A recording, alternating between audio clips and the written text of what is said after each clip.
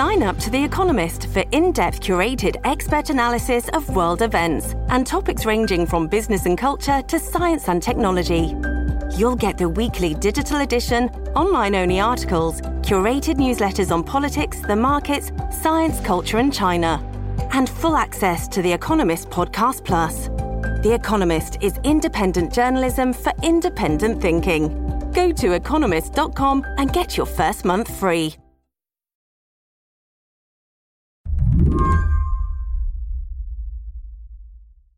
So, Amira Rose, do you remember the first time you watched Serena Williams play tennis? That's a great question. I don't know if I remember the first match, but I remember the moment in which I knew that Serena and Venus were in existence in my world. All of a sudden, we had the US Open on, or the Australian Open on, and it became this event to make sure we were there and witnessing and supporting and cheering on these Black girls in a lily white sport. Amira Rose Davis is an assistant professor of Black Studies at the University of Texas, Austin, and co-host of the feminist sports podcast, Burn It All Down. I know for me, one of the things I really latched onto was the beads in their hair. I rocked beads all through my childhood, and it was just like, oh, that's what representation looks like. To have beads in a space where there was none and still have the confidence and the audacity and the swagger to just rock your hair in the way you want to and not to kind of conform yourself to this space. Amira Rose followed Serena Williams as she won 23 Grand Slam titles and 4 Olympic gold medals. She watched Williams endure attacks based on her race and femininity, and she also saw her survive a difficult pregnancy that threatened to derail her career. And it wasn't until high school, college, where I started really watching their matches and understanding playing style and all of that. But what preceded all of that was just their kind of cultural impact on me and my family and the community. This month, in an essay in Vogue magazine, Williams announced her retirement from professional tennis. She wrote that she wants to focus on her daughter Olympia and possibly have more children. She also regrets having to make that choice. That, quote, "If I were a guy, I wouldn't be writing this because I'd be out there playing and winning while my wife was doing the physical labor of expanding our family." Yet she also refuses to use the word retirement. Instead, she prefers evolution. Her career isn't ending, she writes, but simply changing. And for Amira Rose, Williams's work is far from over. Oh, it's so funny. I'm like a terrible sports person because I hate like listicles and rankings. But with Serena, that label of greatness to me transcends, like it blends her numerous accolades on the court, her impact on tennis, and it also combines these like cultural reach and impact. People like to have arguments and they argue about tennis and they argue about, Nadal or Federer, it just goes on and on. But to me, it's so clear that when you count those accolades and you count her impact and you count the void that will be left in her absence, if that's not greatness, then I don't know what is. It's just been so memorable, Like I said in my article, I'm terrible at goodbyes, but goodbye. Thank you, Serena. Today on the show, we consider the legacy of Serena Williams, how she changed tennis and all sports for women and women of color, and the ongoing work of one of the greatest athletes of all time. Filling in for Mary Harris, I'm Mary C. Curtis. You're listening to What Next? Stay tuned.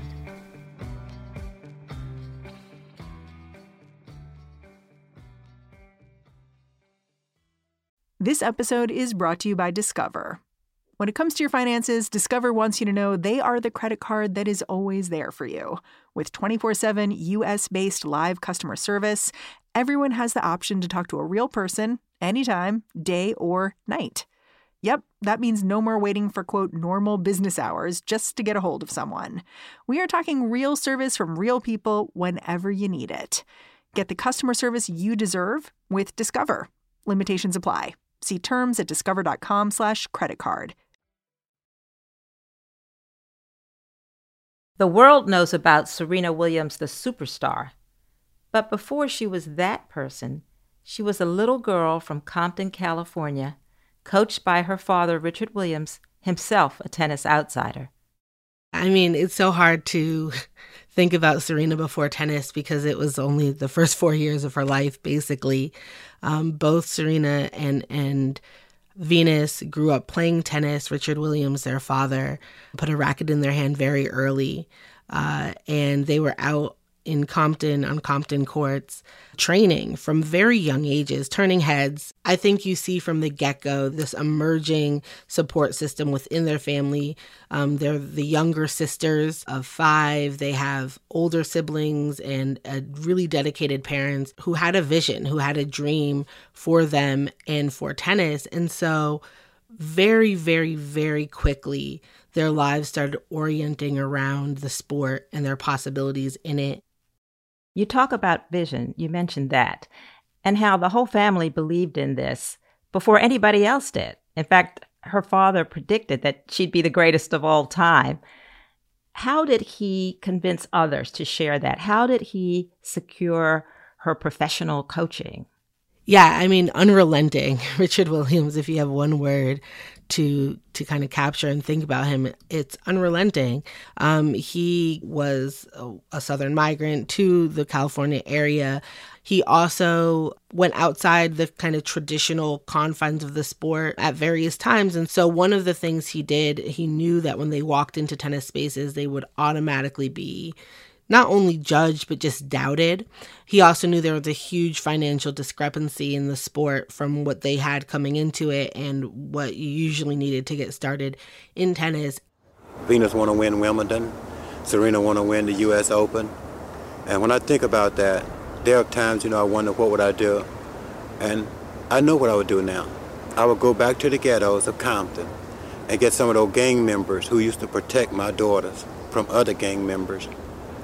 And I would go get the members of the Crips and bring them to the U.S. Open and Wimbledon. And they would sit in box seats. And they would sit there and watch my daughter.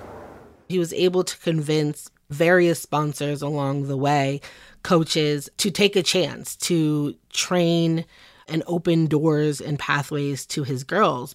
She has every quality to be a champion, and she will be. And that's what makes Venus Venus. And Serena, it's something like a pet bulldog. She does, once she get a hold to you, she won't let go. And she's so strong. Serena will probably be a better player than Venus. That's not to compare my girls, but she will be.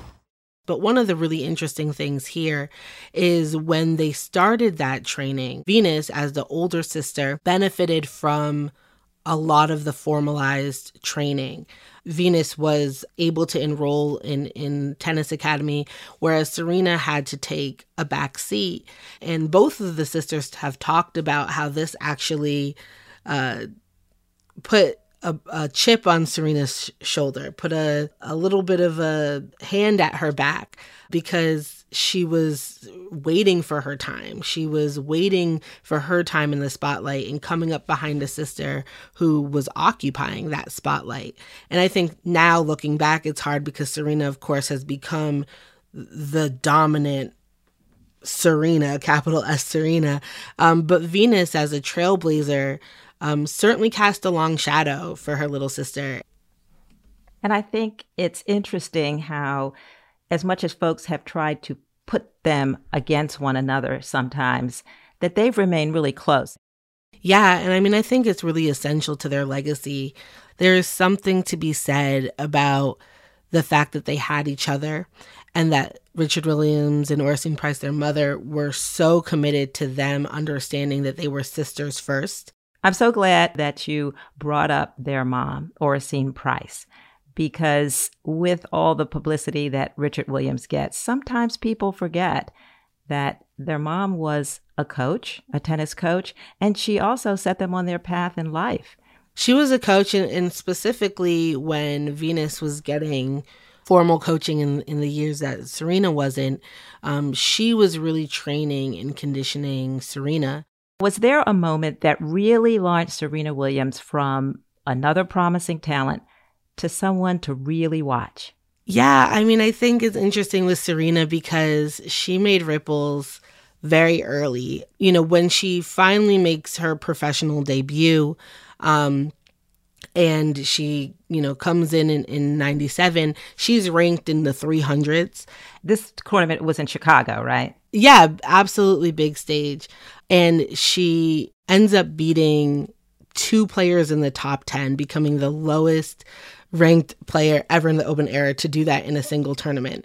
And so you have just a year and a half really into her professional debut, a kind of announcement going up that she is really coming up as a talent. But I think that one of the things that's so fascinating about her as a player is because of the longevity of her career, you have all of these chapters.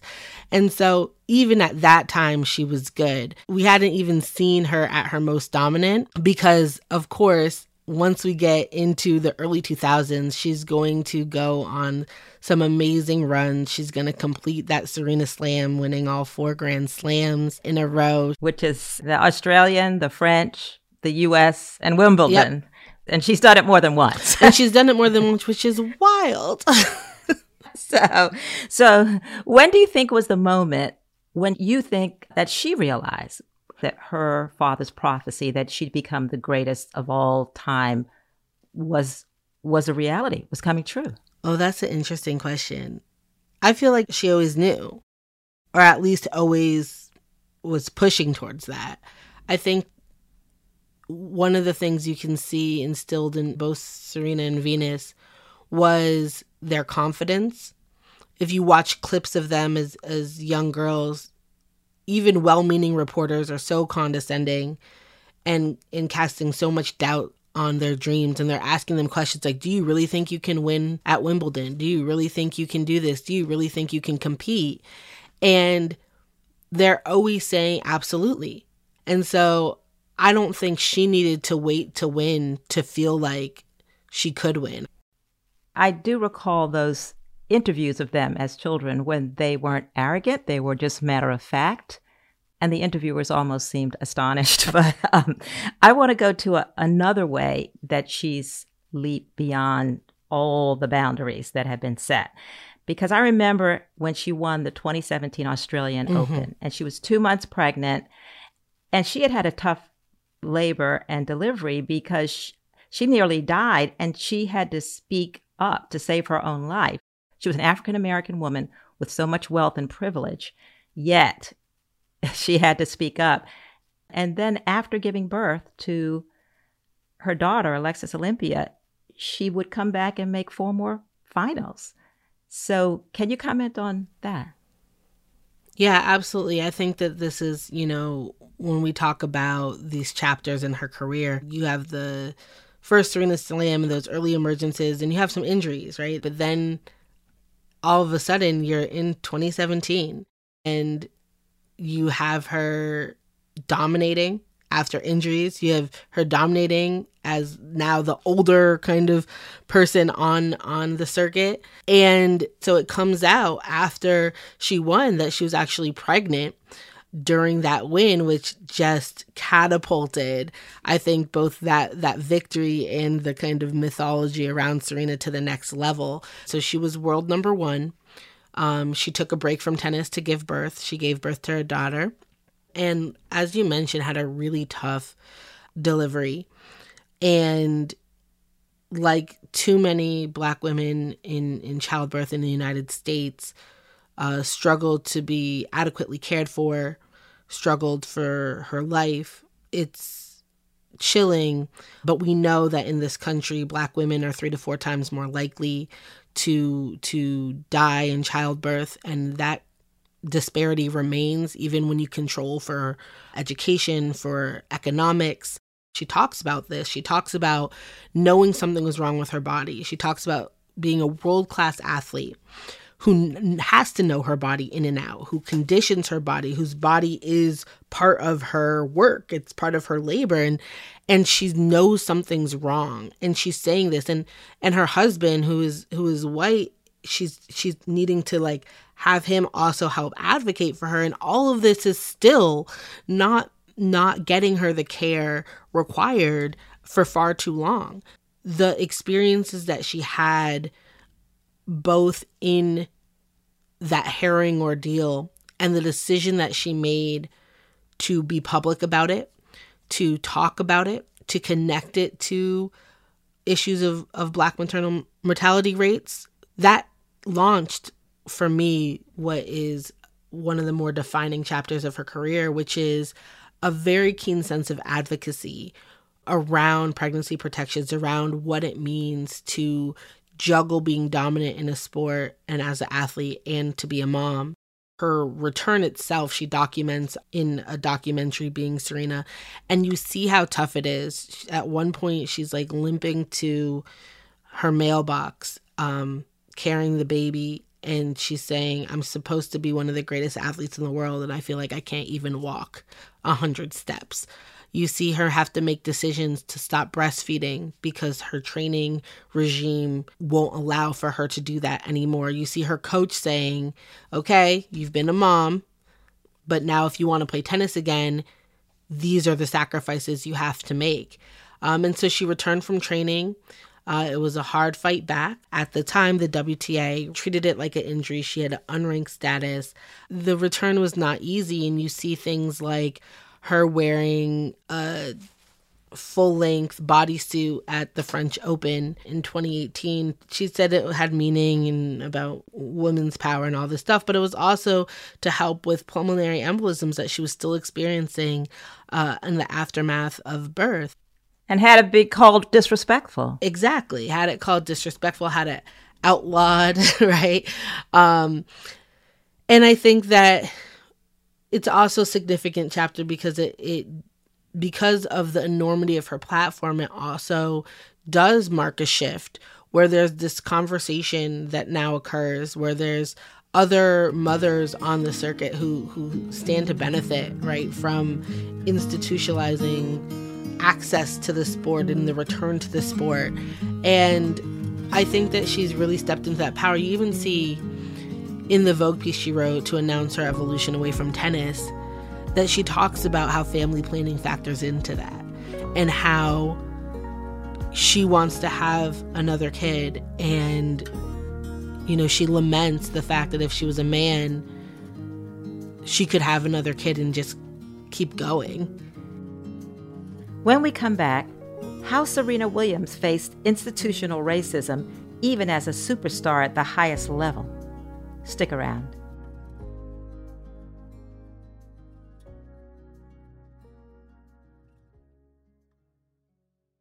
This episode is brought to you by Progressive Insurance. Hey, listeners, whether you love true crime or comedies, celebrity interviews, news, or even motivational speakers, you call the shots on what's in your podcast queue, right? And guess what? Now you can call the shots on your auto insurance, too. Enter the Name Your Price tool from Progressive. The Name Your Price tool puts you in charge of your auto insurance by working just the way it sounds. You tell Progressive how much you want to pay for car insurance. Then they'll show you a variety of coverages that fit within your budget, giving you options. Now, that's something you'll want to press play on. It's easy to start a quote, and you'll be able to choose the best option for you fast. It's just one of the many ways you can save with Progressive Insurance. Quote today at Progressive.com to try the Name Your Price tool for yourself and join over 28 million drivers who trust Progressive. Progressive Casualty Insurance Company and Affiliates. Price and coverage match limited by state law.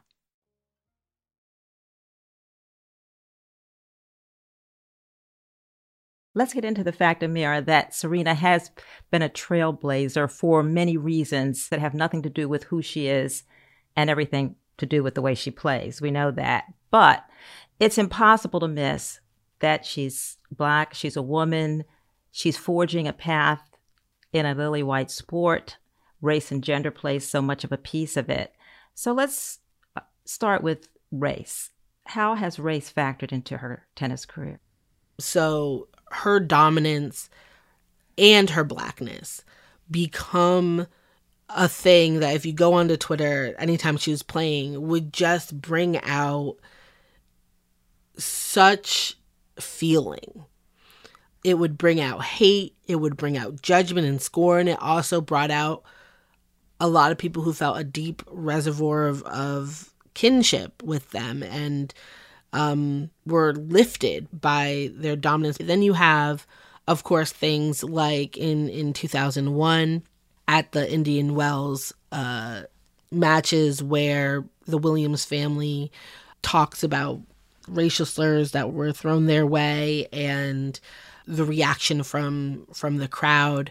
And as a result of that, both Serena and Venus refused to play at Indian Wells and boycotted playing there. And what's interesting to me is that we see how tennis responds, which is they make Indian Wells a mandatory stop on the WTA tour in 2009. So 8 years into their boycott, it becomes a mandatory stop. That's institutional. And they continued to stick to their boycott. They returned after a number of years. But I think that boycott was really significant in seeing both how the family spoke out against treatment, but also how the tennis establishment responded, which was not favorably.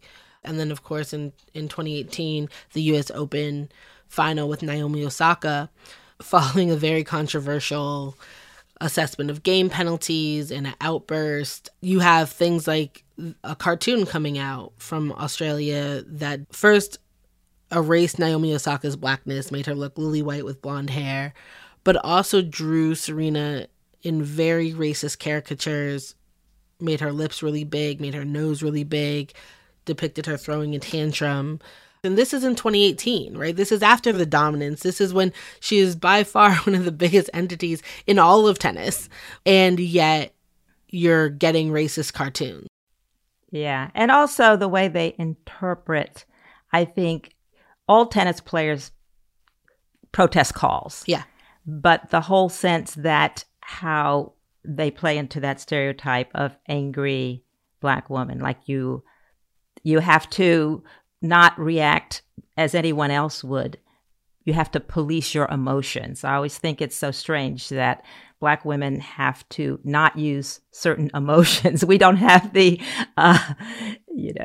don't have all of the palette of emotions available to us. Oh, absolutely. I mean, I think this factors in even to like the kind of racist commentary that has followed Serena her entire career, whether it's when she exclaims, when she yells, whatever.